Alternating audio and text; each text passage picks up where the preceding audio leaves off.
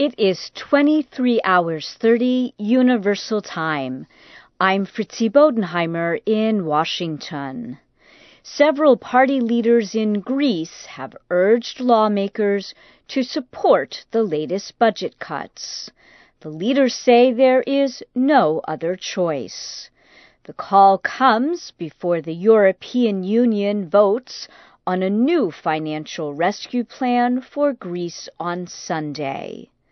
Socialist Party leader Yoris Papandreou said, "Failure to pass the measures would lead to dangerous and painful results, especially for people who have no money."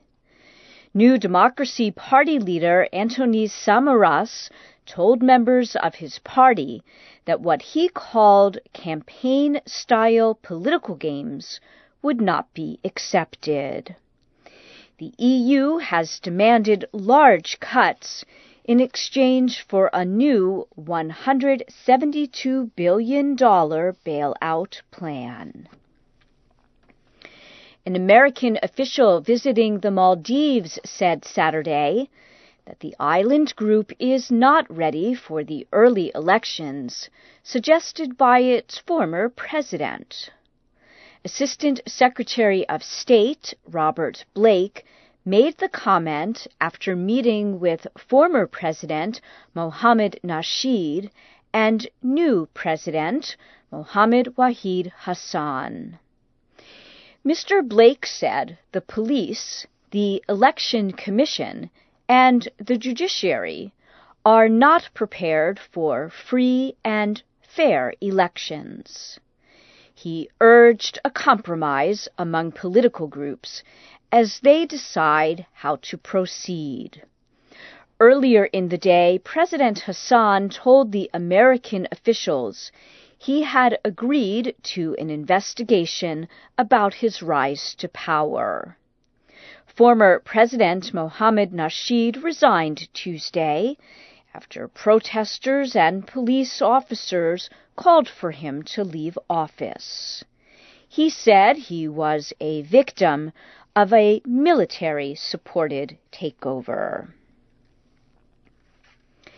Activists in Egypt held strikes and demonstrations Saturday to mark the first anniversary of the ouster of Hosni Mubarak as the nation's president. The actions were called to demand that the ruling military council surrender power to civilians. But the strikes seemed to make only a little effect, and just a few protesters gathered in Tahrir Square in Cairo. Also Saturday, Egyptian police arrested an Australian reporter, an American student, and their Egyptian language aide in the city of Mahalla. The three were accused of trying to pay people to get them to take part in the protests. Syria's government-operated news agency says gunmen have killed a high-level Syrian military officer in the capital, Damascus. The SANA agency says 3 gunmen fired on Brigadier General Issa al-Khouly Saturday morning as he left his home. The Brigadier General was a medical doctor and the head of a Damascus military hospital. No one has claimed responsibility for the attack. Across Syria, tensions remain high as security forces are increasing their control of opposition areas. The Syrian Observatory for Human Rights told VOA that at least 31 people were killed in fighting across the country on Saturday. Rights groups say more than 300 people were killed by government forces in the city of Homs in the past week.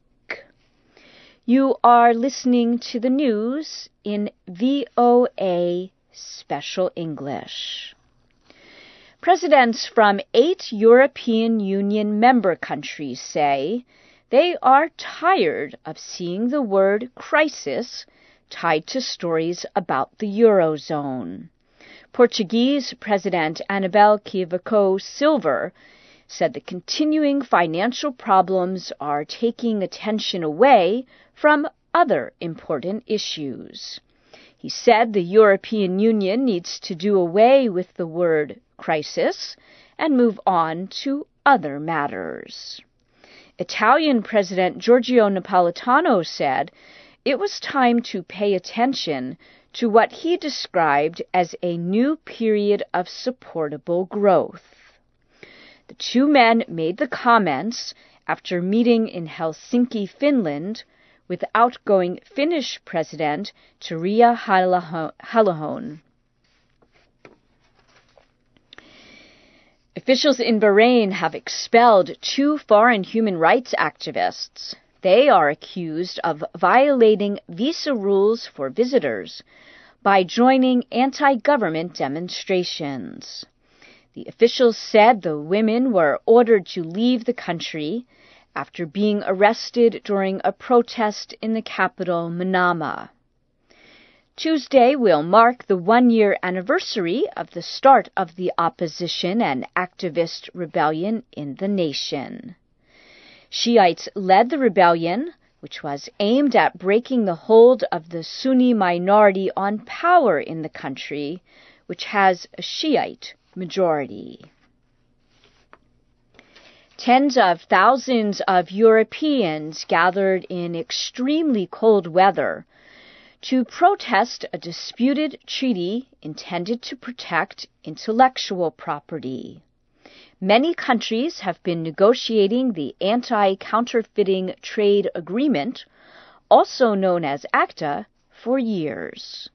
Countries like the United States, Japan, and South Korea say it is needed to protect the rights of musicians, filmmakers, and even clothing and medicine companies. In the past few months, however, ACTA has come under increasing criticism from young people in Europe, who say it will lead to online censorship. One protester in Prague said, "There should have been discussions about the measure before it was approved." Several countries, including Germany, decided not to sign the treaty after the protests increased. Last month, popular websites like Google held a blackout to protest the legislation. Former Massachusetts Governor Mitt Romney has won a vote of participants at a conference of conservative Republicans called the CPAC. Briefly, here again is the major news of the hour. Several Greek party leaders urged lawmakers to support the latest budget cuts, saying there is no other choice.